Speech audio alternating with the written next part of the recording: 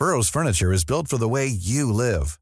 From ensuring easy assembly and disassembly to honoring highly requested new colors for their award-winning seating, they always have their customers in mind. Their modular seating is made out of durable materials to last and grow with you. And with Burrow, you always get fast, free shipping. Get up to 60% off during Burrow's Memorial Day sale at burrow.com/ACAST. That's burrow.com/ACAST. burrow.com/ACAST.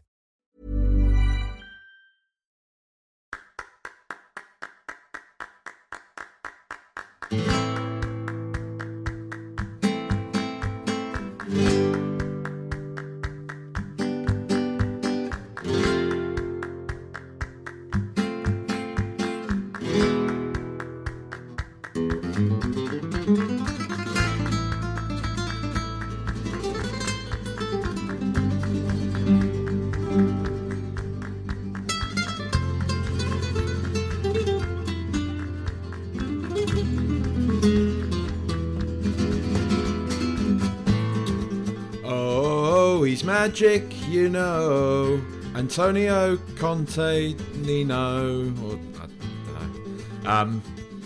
Hello, everyone. Welcome back to Rule the Rouge podcast. I nearly said fighting cock then again, but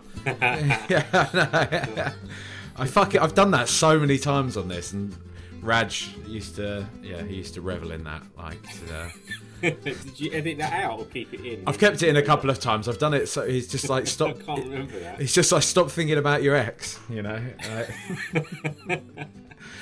But as I'm sure you're all aware by now, joined by Spooky again this week. How are you doing, mate? Yes, surprisingly well. I'm not surprisingly well, actually. Yeah, I was going to say, I'm fucking hell, right. you set a high, you got a high bar, mate. Like, No. I'm great. The football helps a lot.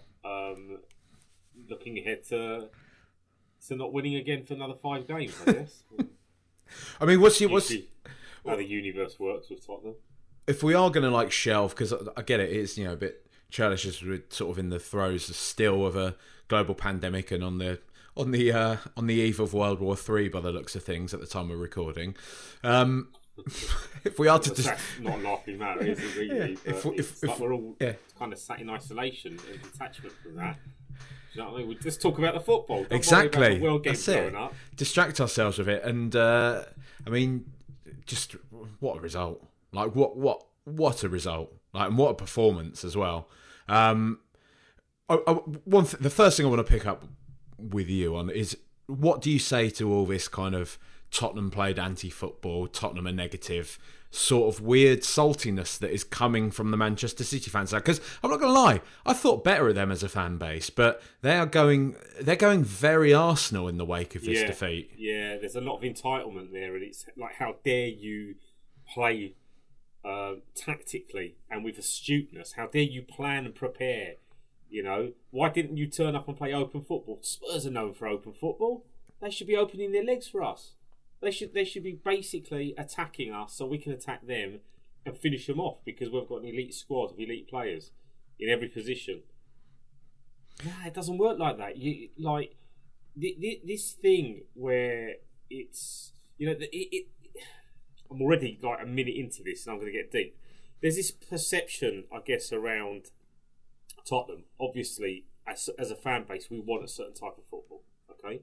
But one of the things that's held us back for years is that we've never been able to kind of meddle in the dark arts. And Pochettino got us there in many ways. We were a very gritty, spirited team, spiteful at times, and we did the dirty work, and we never gave up.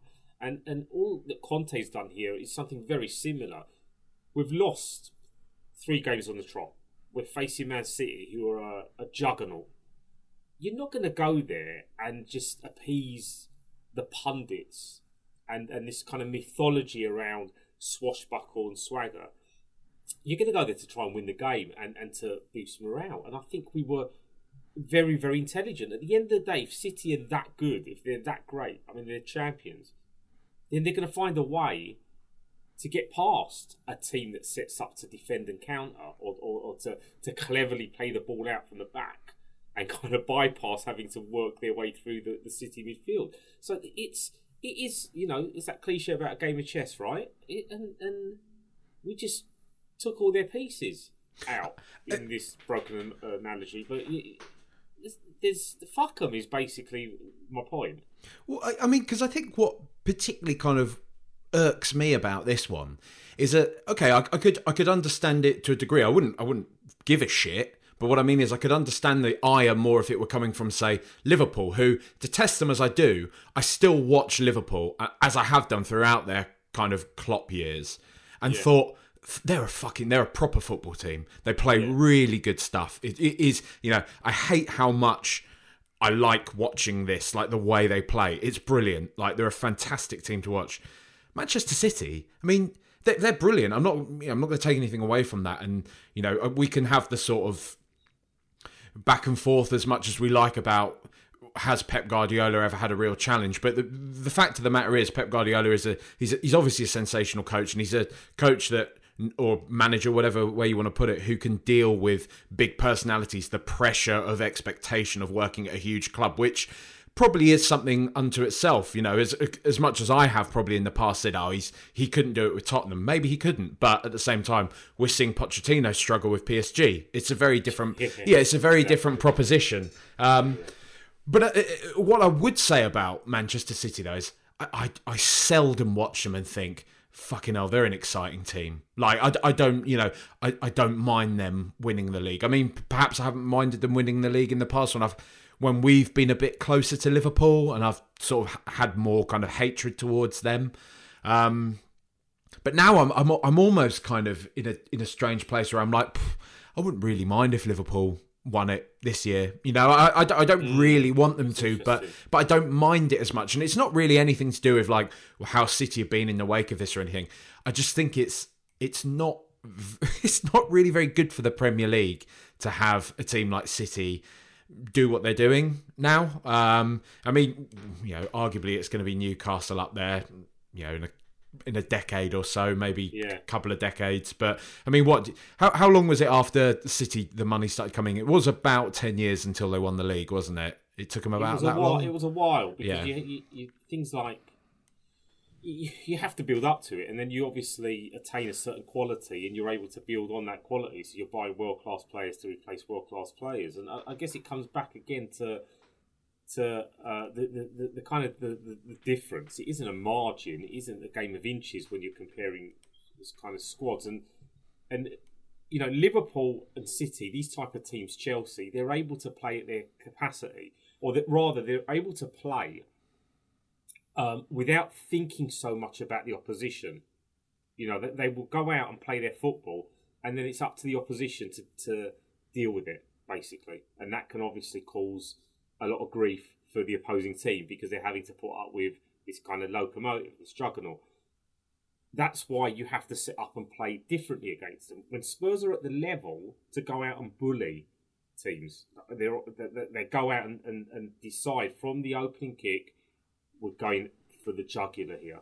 We're going to be cutthroat. That's it's a completely different prospect. But you the gap between doing that and where we're at the minute is obviously massive for us. But it kind of proves that you don't necessarily need a team of world-class players. You just need a very good coach. You need the players to buy into what the coach is saying.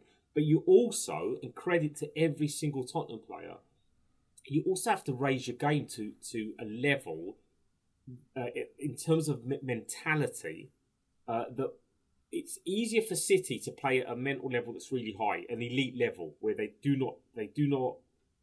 hate losing, they want to win, and you can see it in the way they apply themselves. With Spurs, we get really good performances where we're lauding Sanchez and we're saying stuff about players that we're often scapegoating, right? And then obviously they make mistakes, and then you're back to, oh, for fuck's sake, he's shit, he's shit. That's the level of players that obviously Conte's probably used to working with. But the fact that he can get something out of these players, he got something out of them against Liverpool, he got something out of them against City. So they are capable. Perhaps we're going to get stretched, hence why we need better players. But there's this bitterness, this salt from the pundits as well, from Sky Sports panel and from from Mancunians who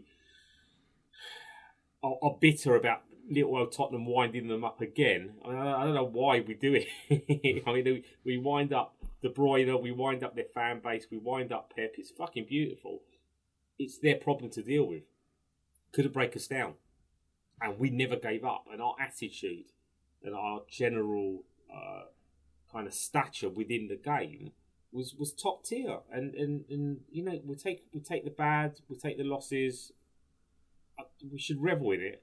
Not small time reveling, but we should just, you know, just applaud them for what they've done and hope they can do that against the likes of Burnley and Leeds and lesser clubs. No disrespect then towards them. No, I know what you mean, and I think you touched on something very interesting there in the midst of it all as well, in terms of us getting better players and the way that Antonio Conte has working with what he's got. But if you also look at kind of what he expects from players and the way in which the team is going, it's interesting to see how well Kulusevski and Bentancur did in that game, and probably how, like, especially Kulusevski, how, I guess, integral to that performance they were. I mean, but I would say they both were equally in their own ways.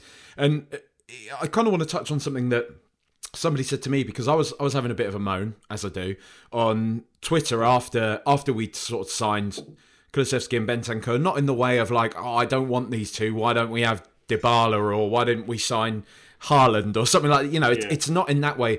My concern was coming more from the place of like, it just seems a bit dodgy to me that, you know, that Paratici has had several months to assess the squad, knows what he needs, has seemingly failed in being able to attract anybody other than two offcuts from Juventus, two players that they want to get rid of.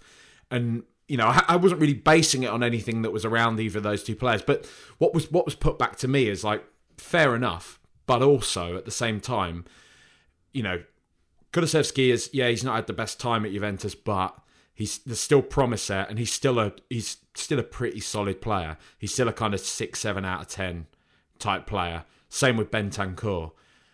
You're bringing them in to do a job in place of people who are not even managing to muster. If we're talking about Lo Celso and Ndombele, for example, you know, it's one week it's a 7 or 8, 9 out of 10 from either of those, and the rest of the time they're not playing, or they might as well not be playing.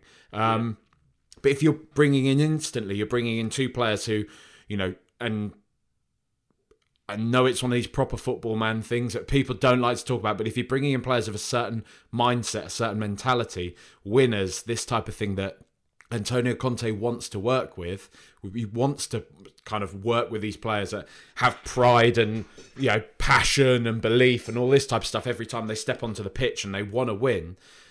You know, it's a good thing. And I guess you could say that we're sort of seeing the fruits. I mean, you know, one would immediately say, where were they against Southampton and Wolves? And yeah, it's a fair point. You know, I think there's still a lot of learning to be done, and we got to be careful not to be too kind of knee-jerk off the back of a result, no matter how great it was to Manchester City. In, you know, I guess suggesting that any kind of criticism of what had come before this game was completely invalid, because, you know, I still have a certain level of scepticism about the fit of Antonio Conte for Tottenham. But, you know, as somebody said to me on Twitter again, stop wetting the bed about it and just get on board. And that's kind of, you know, it's a fair point, really. He's a top class manager, and you can probably see that he revels in occasions such as this. You know, in this big game against somebody like Manchester City, against Pep Guardiola, this is where he really wants to kind of test himself. And maybe it's a learning for him as well. Maybe it's a learning for him that it's not so much that he's at a club like Tottenham where we can't step up to games like this. Maybe he needs to learn that he's at a club where we're going to shit the bed against Southampton and Wolves, and you need to instill more that base level mentality in them, as opposed to the kind of because we've always had that, right? Tottenham Hotspur has always been the kind of the club of dreamers. We've always, even when we've been rubbish like muck when I was growing up in the 90s, I've always seen us every now and again turn up in a kind of big game. Admittedly, not that often in the olden days, but still, we could still always be that team that could just play like, you know, just majestic stuff on one day. Look at the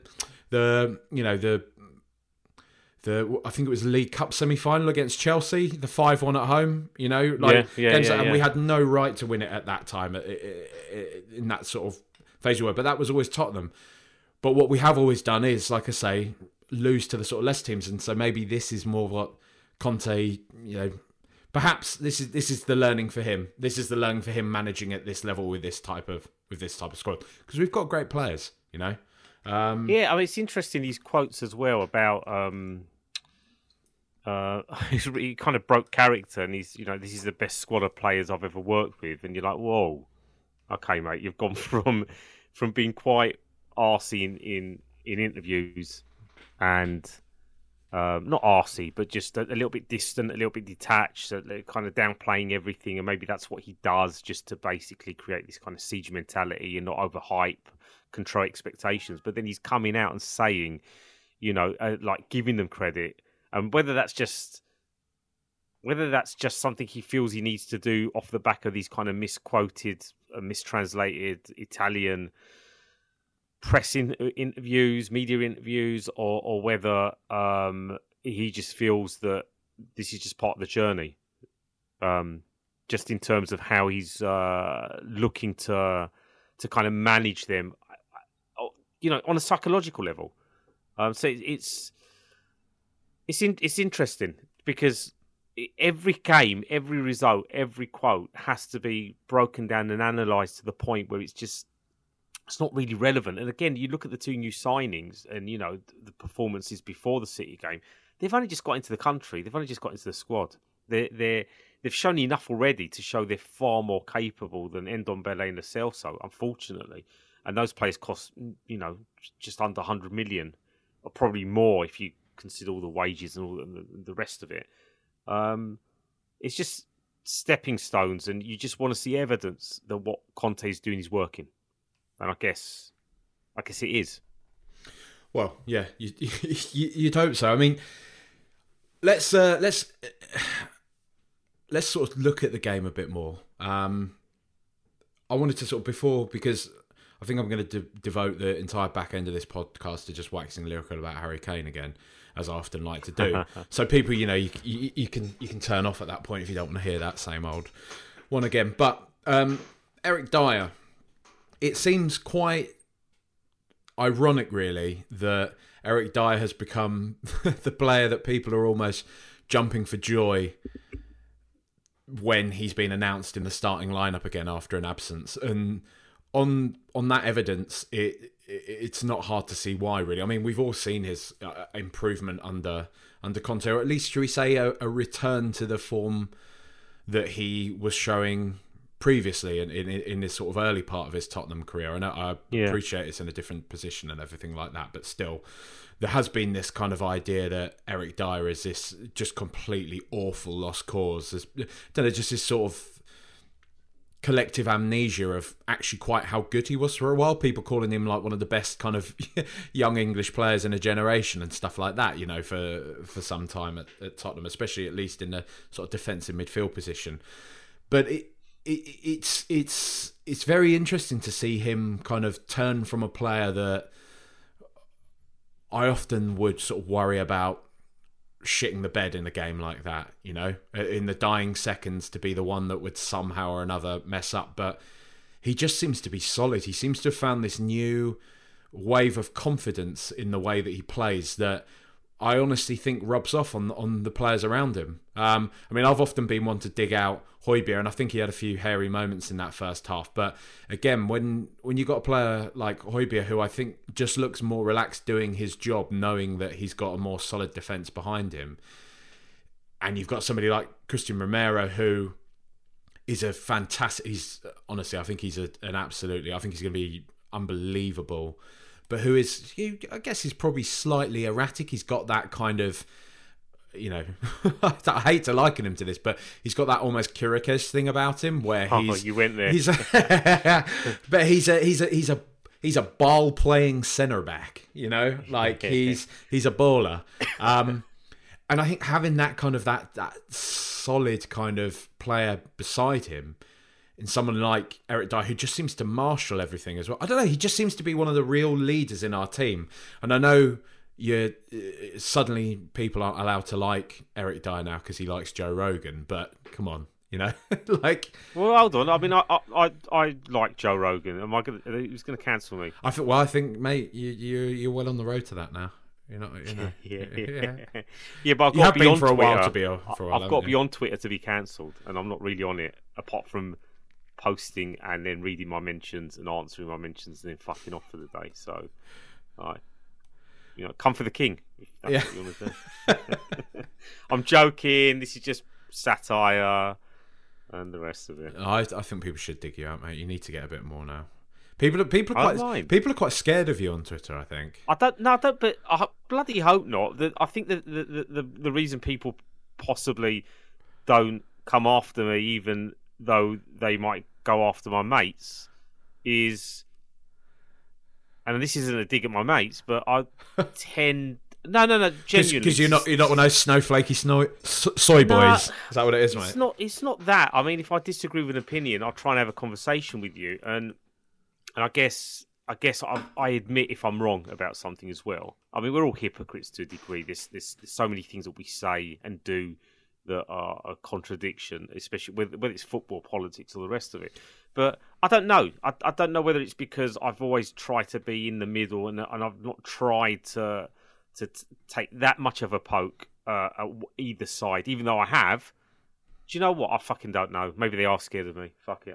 I don't know. But I'm just a relatable kind of guy, mate. I'm definitely, well, in the bedroom, obviously, but other than that, I'm a soft lad. Like, people have met me at Tottenham. I'm quite an awkward bloke socially, so I have no idea. It's just weird. Twitter's completely weird. I mean, I'm kind of obsessed with the thing, and I shouldn't be, because it's just a really, really cumbersome way to have a discussion. Moth to the flame, isn't it? That's what I always find. I've had stretches where after Ajax, I didn't use it for a couple of years, I think, near enough. And you did. You disappeared for a bit. And then just the pandemic and all that. I think I've said this before, but the thing that really got me, it was after Ajax, and I just saw the kind of like Tottenham from Spurs fans, Tottenham fans celebrating this like we've actually won something, and this is why and I just thought, you know what, I'm fucking done. I'm done with this. I'm done with the fact that I know it's only a minority of people, but the fact that this is even, I'm having a portal to that type of mind injected into my eyeballs and into my consciousness. It's just addictive. Like, I just don't want it. I didn't want it. Yeah. But then obviously the pandemic came along, lockdown. I just started using it again. I think the what's addictive is having to go up against opinions that are different to yours. Not because you're trying to change their mind, because it's almost impossible to do that. People stick to their guns, and that's fair enough. People don't want to be proved wrong, and they want to constantly kind of protect their own ego and their own standing in this kind of weird digital social hive that we're all part of. If you can detach yourself from caring about these opinions that fundamentally don't really matter, because if someone's going to be banging on about, why are we glorifying like a semi-final win in the manner that we did, then they're not really aligning to the way that you follow football. So they're probably not the type of person you'd get on with in real life. Or maybe they are if you don't talk about football. The point is, if you sidestep that, now people might say, well, then you're in an echo chamber listening to people that only agree with what you're saying. I'm not saying that either. I'm just saying talk about what you want to talk about. And if people want to have a discussion with you, have a discussion back. But this is the whole pile-on nature of Twitter and the kind of the way that people hunt in packs. They look for someone, they aim, take a shot, and then they make sure that everybody that follows them is following this particular gripe so that they can all sort of dive in. That's a weird thing, because I don't think, as much as people say they would, I don't think they'd do that in real life. I don't think they'd go up to someone in real life and start pointing their finger and swearing at them and trying to like verbally attack them or maybe even physically attack them. They probably wouldn't go anywhere near that person.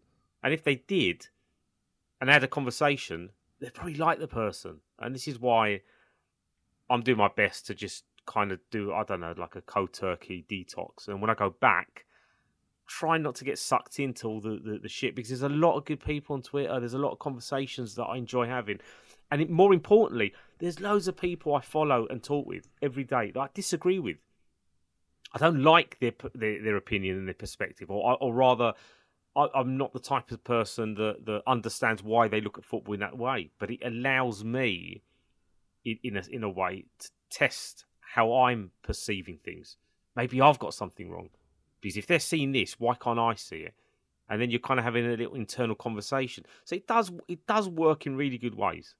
But it's petty. It's petty as fuck, really, and it's childish and petulant, and it's those things that can poison your mood, and suddenly you're finding that you're on it all the time. All right, just at me, mate. Petulant, childish. Like, come on. I'm sat here.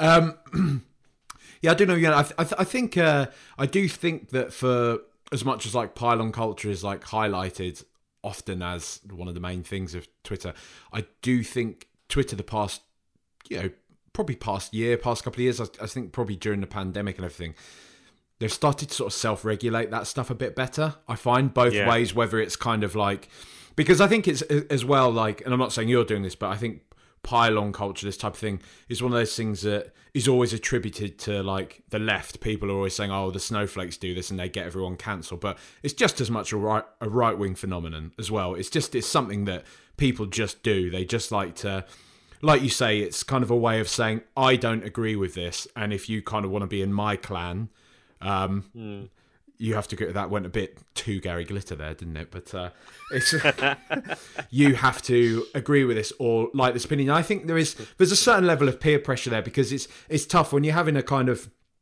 you're essentially you're at a virtual speaker's corner, aren't you? You're trying to talk about an idea with one person. Sometimes you might announce something in the first place, but in the replies when somebody's kind of talking back to you and stuff, it's always going to be open to other people coming in and piling in with their thoughts, and that's always going to kind of shape the conversation in a different way. And you never know kind of if it's, if you're arguing with or discussing something with somebody on the opposite side of the argument to you, and somebody who kind of sees discussion heading in a different way will come onto their side. That leaves that person you're arguing with in a place of, do I ally with the person who agrees with me but is kind of voicing this in a way that I don't agree with, or whatever, So I think in terms of like constructive conversation, it gets lost in this whole mesh of people having to keep up appearances. And I'm not saying I'm free from this. I think everybody falls victim to this kind of stuff. But what I generally tend to do now is, if I know I'm getting into like a conversation with somebody and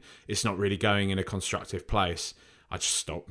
I just stop replying, because I just think I can't be asked. I can't be asked. And I think it's partly like a thing of like, not so much from an ego of in like, I can't be wrong, but it's like, I kind of feel this way and about something, and I just don't really want to be challenged on it in a certain way. And other times it's like, I can see somebody is so opposed to something I am saying, I don't really have the time or the energy to want to change their mind. And I don't really have the inclination to do so. I sort of use Twitter more as a thing of being like, these are my thoughts and my feelings about stuff, that half the time, really, I'm tweeting when I'm pissed watching Tottenham. So I'll tweet stuff out and people are, this isn't it, Chief.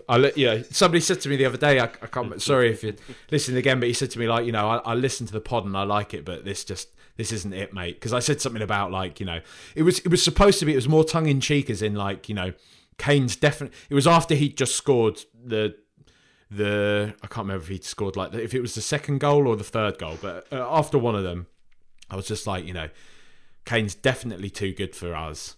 He should be playing for this lot, but oh well. Do you know what I mean? Because he's just scored like the winner against them. But this obviously got interpreted as me being like, oh, we're just not good enough for Harry Kane, please. And so, somebody sort of took umbrage with that. And I just sort of thought, fair enough. I've been sort of vague in my posting of this, and it's always important to remember half the time that people don't know you. They don't know how you're saying something. They are projecting their own kind of opinions onto a straw man, essentially. Like, okay, I get this guy. This is that Trunk guy on Twitter who is a sort of Tottenham shit poster. He's generally sort of a bit of a lefty snowflake on certain things, but has form with being a bit of a gammon about other stuff. So it's, a centrist star, I think they call me nowadays, isn't it? What's interesting is that people get called out for saying something, it would be tied into something political or non-football related, like you said, left and right, and they will probably get attacked for it. But then the people that are doing the attacking would probably also be in favour of what's being said if the subject matter was something completely different. So there's a lot of selective battles and selective... I mean, I'm being really vague here because I don't really want to go into it because it's just... See, here's the problem from my perspective. I can have a dig at the Has Spurs of this world and you know, the people that are constantly derogatory and miserable about Tottenham. No matter what happens, no matter what we do, it always comes back to the agenda of us not being good enough for anything. And there's these weird, fragmented expectations of what they think should be happening and how they're experiencing football. And I'll be like, you need to be a bit more happy-clappy. So in me attacking them and them attacking us, it's just a repeat show. And I find a lot of the things about Twitter that I actually don't enjoy is reading the same things from the same people all of the time. And the fact that I am then responding in the same way to the same people all of the time, I'm now part of that problem as well. So we shouldn't be having a dissertation on Twitter, about Twitter rather.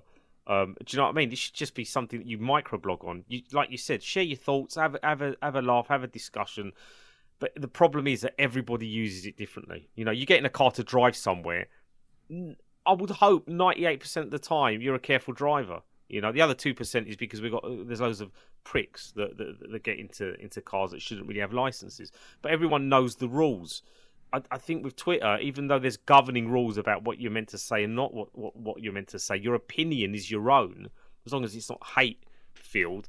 So the way that you project that opinion is going to be different to the next person. Even if you share the same opinion, the way you deliver it will be different. Like you said, the way someone reads it, if they have a particular agenda in their head, they will misread your tweet. Like that guy misread your tweet because in his head, he has insecurities about Spurs being bullied all the time and their players being tapped up and being, you know, pulled towards other entities that are considered proper football clubs because they got all the money and they win all the trophies because they got all the money. So yeah, maybe we should talk about Harry Kane again. Well, I was just going to say, to bring it back to where we started this from, Eric Dyer. I mean, do you feel like you have to change your opinion on him, mate? Have you written him off? No, I don't. I like the guy. I like the guy as a human. He shushed the fucking Emirates, mate. Even though we lost the game, he gets it. He gets it. Yeah, he gets it.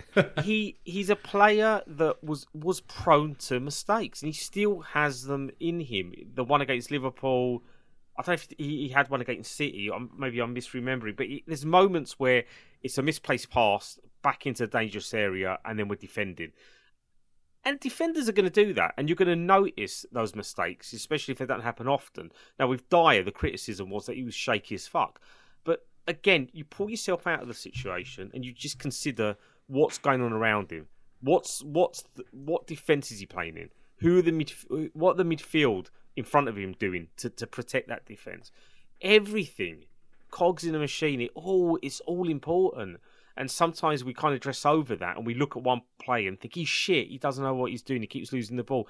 But then you're thinking about the tactics and the pattern of play, if there is one, which there wasn't when Nuno was coach. So these little things matter. These little things take time to implement. Now, obviously, if you are of a particular quality, it becomes easier to adapt and change. And as long as your teammates are keeping up that level of adaptation and adoption, what's the right word there? Adaptation or adoption? Well, they're both relevant. I think both colour works both ways, doesn't it? Yeah, I don't know why I doubt myself sometimes. So. Anyway, if I don't see it written down, I don't know what I'm doing. So he has been able to do that. He's been able to react to Conte. He's been able to settle, and he's been able to minimise those mistakes because, with its self-confidence, coaching, the kind of transitional responsibilities of midfield, defence, midfield, and attack. Just everything is at a professional standard now. And Dyer's always shown that potential, and he's blown hot and cold because we didn't know what type of player he was going to be, like in terms of playing in midfield, playing deeper, playing centre back. He's got consistency now, and he's got a proper coach, and you love to see it. He's I don't know who it was that said it, but maybe it was tongue in cheek, but someone on the Fighting Cock said, it's good to have Dyer back in the team to point and instruct constructively and with reason in order to kind of look after Romero in these wandering runs and the rest of it. And he's captain material. He's more captain material than Kane is for me. 100%. He's, obviously... I mean, Kane leads by example by being who he is and what he is, but maybe not so much in the summer, but maybe we're going to get onto the fact that he's maybe just about forgiven for that.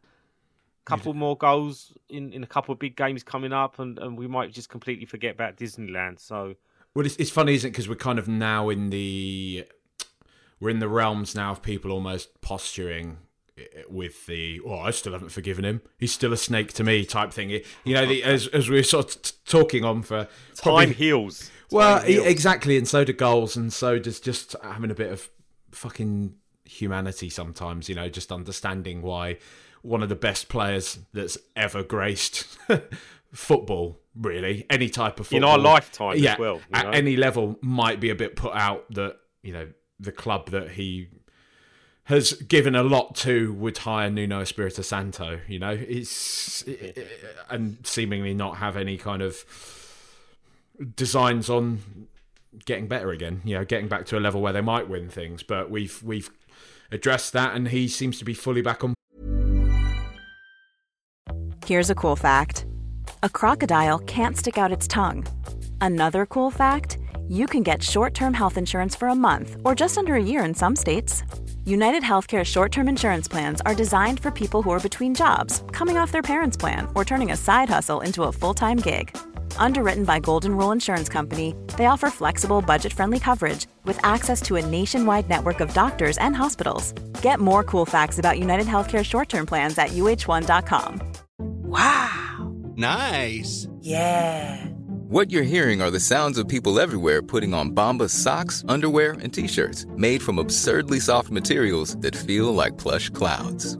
Yeah, that plush. And the best part? For every item you purchase, Bombas donates another to someone facing homelessness. Bombas. Big comfort for everyone. Go to bombas.com/ACAST and use code ACAST for 20% off your first purchase. That's bombas.com/ACAST. Code ACAST. Forward. I mean, one of the other things that I would say about him is I think it has been sort of neglected that again a lot of that England team who got to the final against Italy have been a bit of a shambles this year. A lot of them, and then we saw what kind of the Champions League final did to Tottenham. So I can imagine those lads all felt that just the same as they would for any of their clubs really doing something. Point, I never thought of that. Look at Maguire, look at Calvin Phillips. Quite a few of them have. Yeah. I mean, Walker's probably been pretty solid all the way. Trent's had a good year. Well, he wasn't even part of it, actually, so there you go. But still, I don't know. I think there's maybe something in that. Luke Shaw as well, sort of fallen off a bit of a cliff this year after having a really good couple of seasons. So maybe there's something in that, and it probably doesn't help with the fact that Kane did have all the Manchester City stuff. But I have enjoyed, I've got to say, the sort of questions that are being posed after this, with a lot of the pundits kind of being like, oh, well, would Harry Kane have actually made Manchester? Do City actually need Harry Kane? It's like, of course, any team in the world needs a player like Harry Kane. He's one of those players. Like, it's like saying the same of Salah or Bernardo Silva or anyone, Mbappe, Haaland. Any club in the world wants a player like that. Any of them need him. And I think on that sort of evidence, you'd say that he'd probably be their best player because he absolutely. I mean, Sean Walsh, the journalist, friend of the show, and all that, he made a point that was possibly Harry Kane's best ever game for Spurs. And I sort of winced at first, thinking like, "Oh, hang on, there's got to be other ones." And I do see the point in so much as I think that's the first sort of big game at a real kind of crunch point when Tottenham were sort of down and out, really, that he didn't just score a couple of goals, he absolutely commanded it. Oh, he was unplayable. He was unplayable. He just commanded everything. And whatever, maybe it's an audition for Pep, maybe it was a bit of a like, you know, silly tosser, you should have had faith in me, or not so much to Pep, because I think he's always wanted him, but at least to that club to say, like, you know, this is what you should have had. But either way, like, I don't know, he was something else. He was a man possessed. So is he back now, do you reckon, mate? Yeah, I think it was. I've not really thought about the City thing for a while, you know, because I've just been more focused on Tottenham playing better and getting their act together, or at least seeing some progression under Conte, knowing full well that I'm not really going to buckle up until the summer, you know, and then my expectations will rise for next season. But, you know, it's been a quiet season for him, and it's not because of injuries. It has been because of the kind of psychological stuff, and the fact that Spurs have been an absolute mess. So the fact that we're more organised now, the fact that we do have Conte, and he has, in amongst it all, even though he's not been scoring week in, week out, he has been curating and crafting from the middle, and he's dropping back, and he's kind of like this thing about him losing a bit of pace and a bit of that kind of just that sprint of awareness, that yard that you get when you're kind of attacking the penalty area. You know, people are assuming he's kind of slowed down, but he's just evolving and probably prolonging his career, because if you look at his intelligence, he's not going to lose that. It's like Teddy Sheringham, that extra yard in the head. And it's the same with Kane. He knows where to be at the right time. He can see. He's passing. I've said it before. He's on par with a Hoddle. Maybe not as flamboyant as a Hoddle, who kind of sort of is sat in the middle of the midfield, you know, or was sat in the middle of the midfield all the time. Whereas Kane is obviously a centre forward. But you saw the first pass, first time here, and all the other balls that he's threaded through. He is a Rolls Royce type of footballer. Is Rolls Royce relevant as a? Probably. I think he so. Is, fuck it. Yeah, or whatever. I think he's more of a supercar, isn't he? Like he's kind of he's just unbelievable. He has it all as a footballer. He's the complete centre forward, or the complete forward who can drop deep and create for the team. Now, people are going to go, well, why does he need to do that? Well, he needs to do that, really, because he can, and it works, and it works tactically. And we don't have an Eriksen. We don't have a player that sits in the middle. We don't have a Hoddle that can sit in the middle and be completely reliant. We can be completely reliant on that particular player to do that. But, you know, you need players that are of that quality, and he's world class. He's still world class, even if he's not banging them in. And you're right, it was an elite performance. It was a top tier performance, but it felt more about, and you know, this is just my gut talking and my heart talking, but it felt more connected to Tottenham than it did to showing Man City what they're missing out on. And maybe some of that is kind of formed in his head, you know, in terms of preparation for the game. Again, on a psychological level, that he's going in. It's a big game. It's Man City.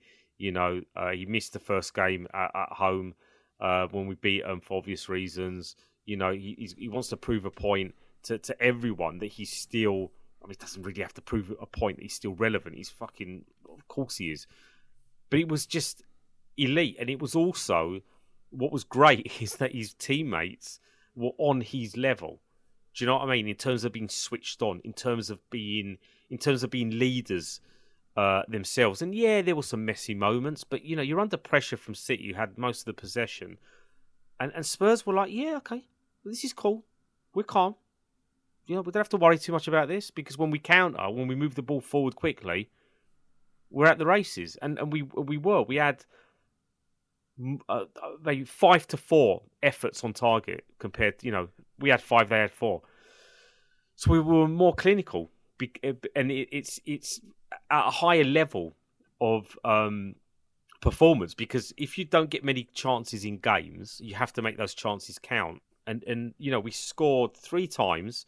Kane had one that was stopped, and we had a disallowed as well. Or he had one disallowed as well. So mental is absolutely brilliant performance, and just proof that these players are capable of brilliant performances against top teams.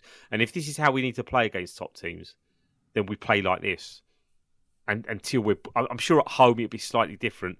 But until we're at a level where we can go toe to toe, sometimes you got to pick your fights. Basically, you just pick your fights, and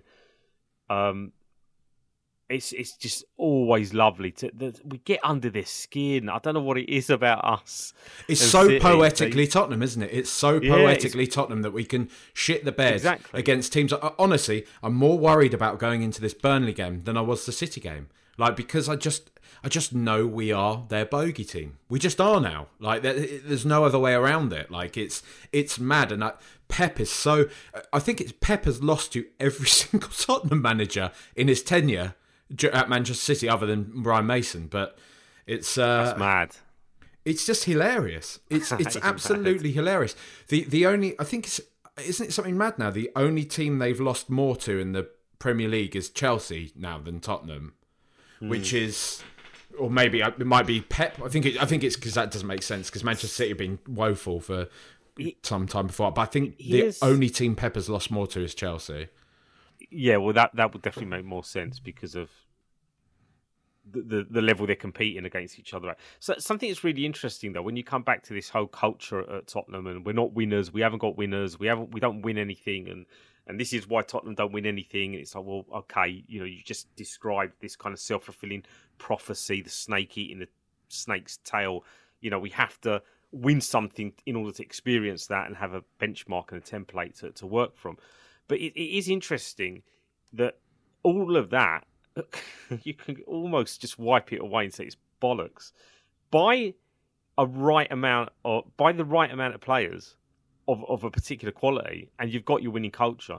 And you look at teams like City and Chelsea who buy top tier footballers, right? At Spurs, that kind of psychological mental block that we supposedly have, I don't think we do. I think we are capable of turning up. Now I know lots of people are going to say, "Well, hold on a minute, Spook.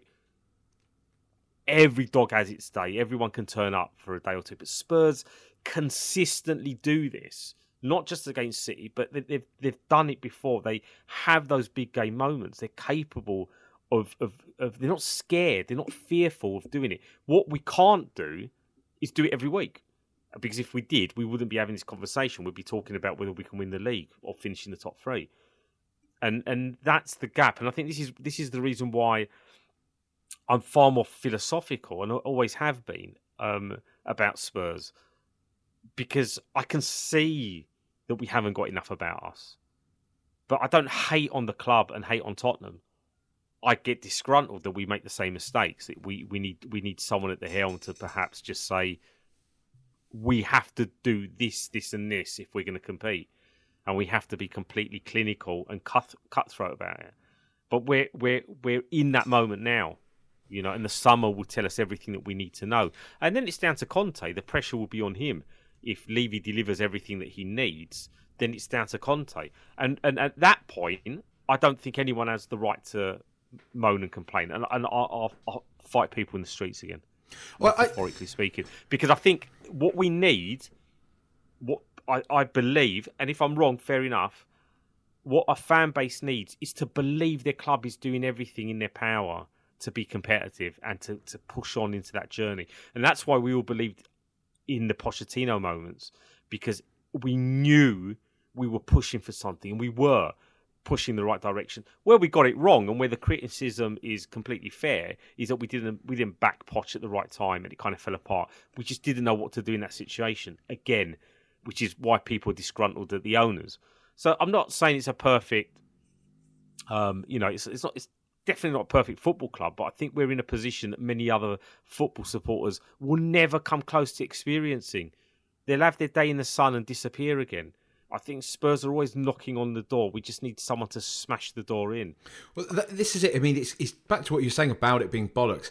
It is bollocks, and it's one of those things that it shouldn't. But what rattles me is seeing this 0 trophies bullshit that keeps getting perpetuated now by the banter accounts and by, I get it, a lot of it's kind of football Twitter virgins, to give it the moniker as people like to, but it's young people that haven't seen Tottenham obviously win the Premier League and all this type of stuff. But this idea of us having 0 trophies and the way it's kind of seeping into just the discussion around Tottenham that we are perennial losers at this, it's utter bollocks. Like, yeah, okay, we've had a spell where we haven't won anything for a bit, but Tottenham Hotspur are fucking trailblazers in winning stuff. You know, I think the first or the only team, if I'm correct in saying, non-league team to win a fucking FA Cup. The first team in the last century to win the double. The first English team at least to win a European trophy. Like, it's bollocks. And this idea that like we haven't done it, we've got this losers mentality,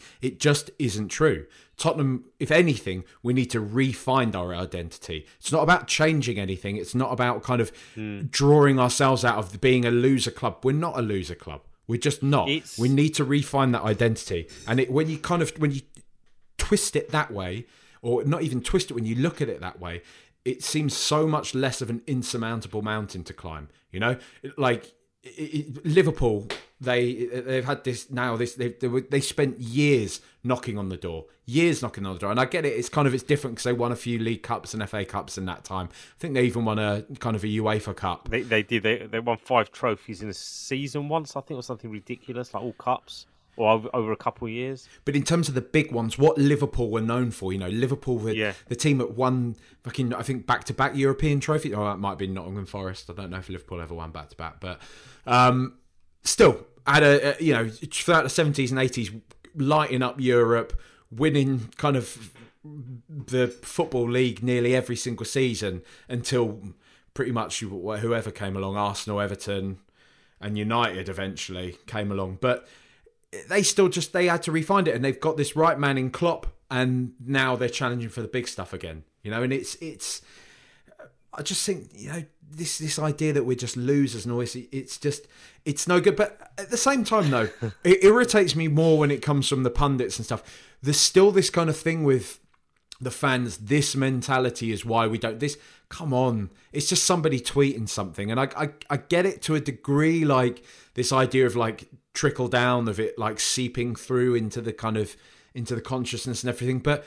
The majority of people like this, I think we kind of feel that every single person on a match day sat in the stadium uses Twitter, and a lot of them don't. Oh, they don't. A lot of people don't use Twitter. I think we that. get too sucked into it. Going back to Twitter, we get too sucked into kind of its relevance to everybody because we have these communities on there. We know all the people. You know, we know that. Such and such lot like to dig out this lot, who dig out that lot, who subtweet about that lot, and you know the whole tapestry of how things work in that Tottenham community on there. But is it that reflective of what goes on in the ground? Because I know there's plenty of people who, you know, probably aren't at all like that. You know, various people who have met me have been, I think, quite sort of disappointed with how sort of boring I am, really, in real life, how normal I am, you know, how I'm just like, all right, mate, how you doing? Yep, you have a beer, you watch football, you know, it's just what it is, you know, but it's very, I guess it is all tied in what we were talking about earlier. It's very easy to lose yourself in all of that. And this idea that you kind of anything said on there is sacrosanct and that's it. It's put down. And Tottenham, if at Spurs lad 61 on there says that this team is useless and that we're never going to get anywhere, that is somehow going to mean that the team won't ever win it. Will it fuck? It's bollocks. But look, the gloating and the goading, I mean, you know, I had a conversation with this like in WhatsApp the other day about the whole trophy thing, and you know, I think it was Ty bringing up in a conversation a video interview thing. Not interview. They were up against each other basically. I think it was a can't even remember what website it was. I'm butchering this, but there was Flav representing Tottenham, Ty from Arsenal Fan TV, obviously for the scum, and he kept bringing up FA Cups. What have you won recently? And someone in WhatsApp said that they've got that over us. We can't go up against that. And I'm thinking, yeah, okay, of course. I wouldn't expect them not to gloat. Like because if we won something, we would gloat back. We would say, when was the last time you won a trophy?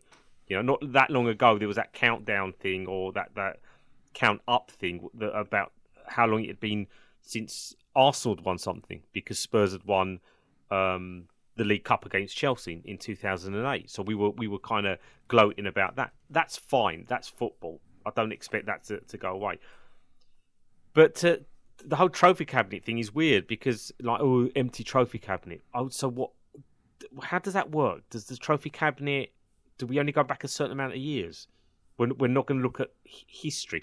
Oh, it doesn't count if it was way back when TVs were black and white. Oh, right. So at some point, we can discount the Invincibles because it'd be so far back in the past, doesn't matter anymore. Do you get what I'm saying? It's a juvenile, stupid meme thing for a lot. It probably started off as something in the terraces, but has now just become this kind of go-to thing. You're not relevant, you're shit because you haven't won anything.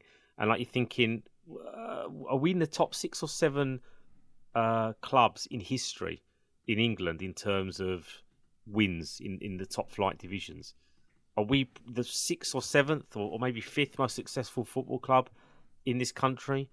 All skewed by the modern age, by the way, where the monopolised Sky Sports Champions League money kind of funded a top 4 that separated themselves and bossed and completely doped their own trophy cabinets in that particular decade.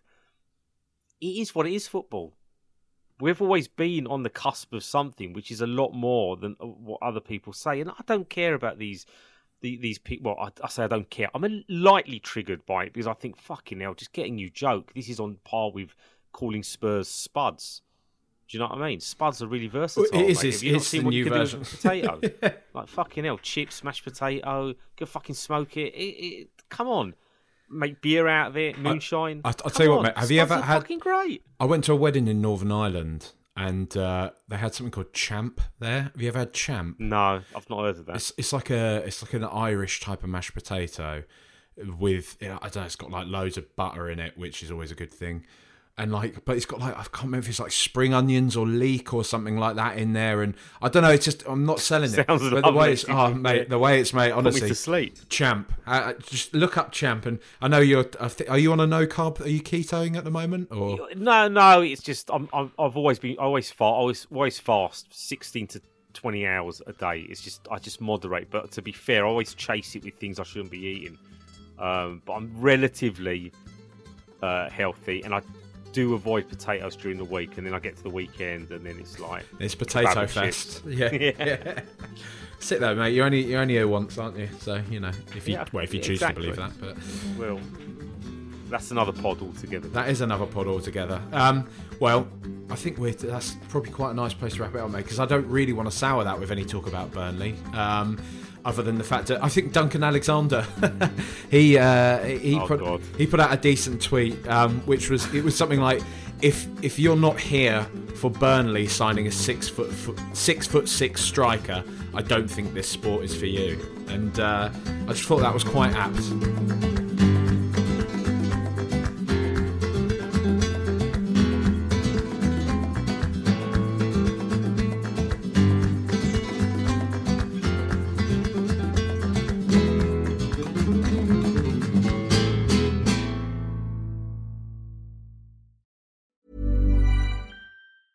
A lot can happen in 3 years, like a chatbot may be your new best friend. But what won't change? Needing health insurance. United Healthcare Tri-Term Medical Plans, underwritten by Golden Rule Insurance Company, offer flexible, budget-friendly coverage that lasts nearly 3 years in some states. Learn more at uh1.com.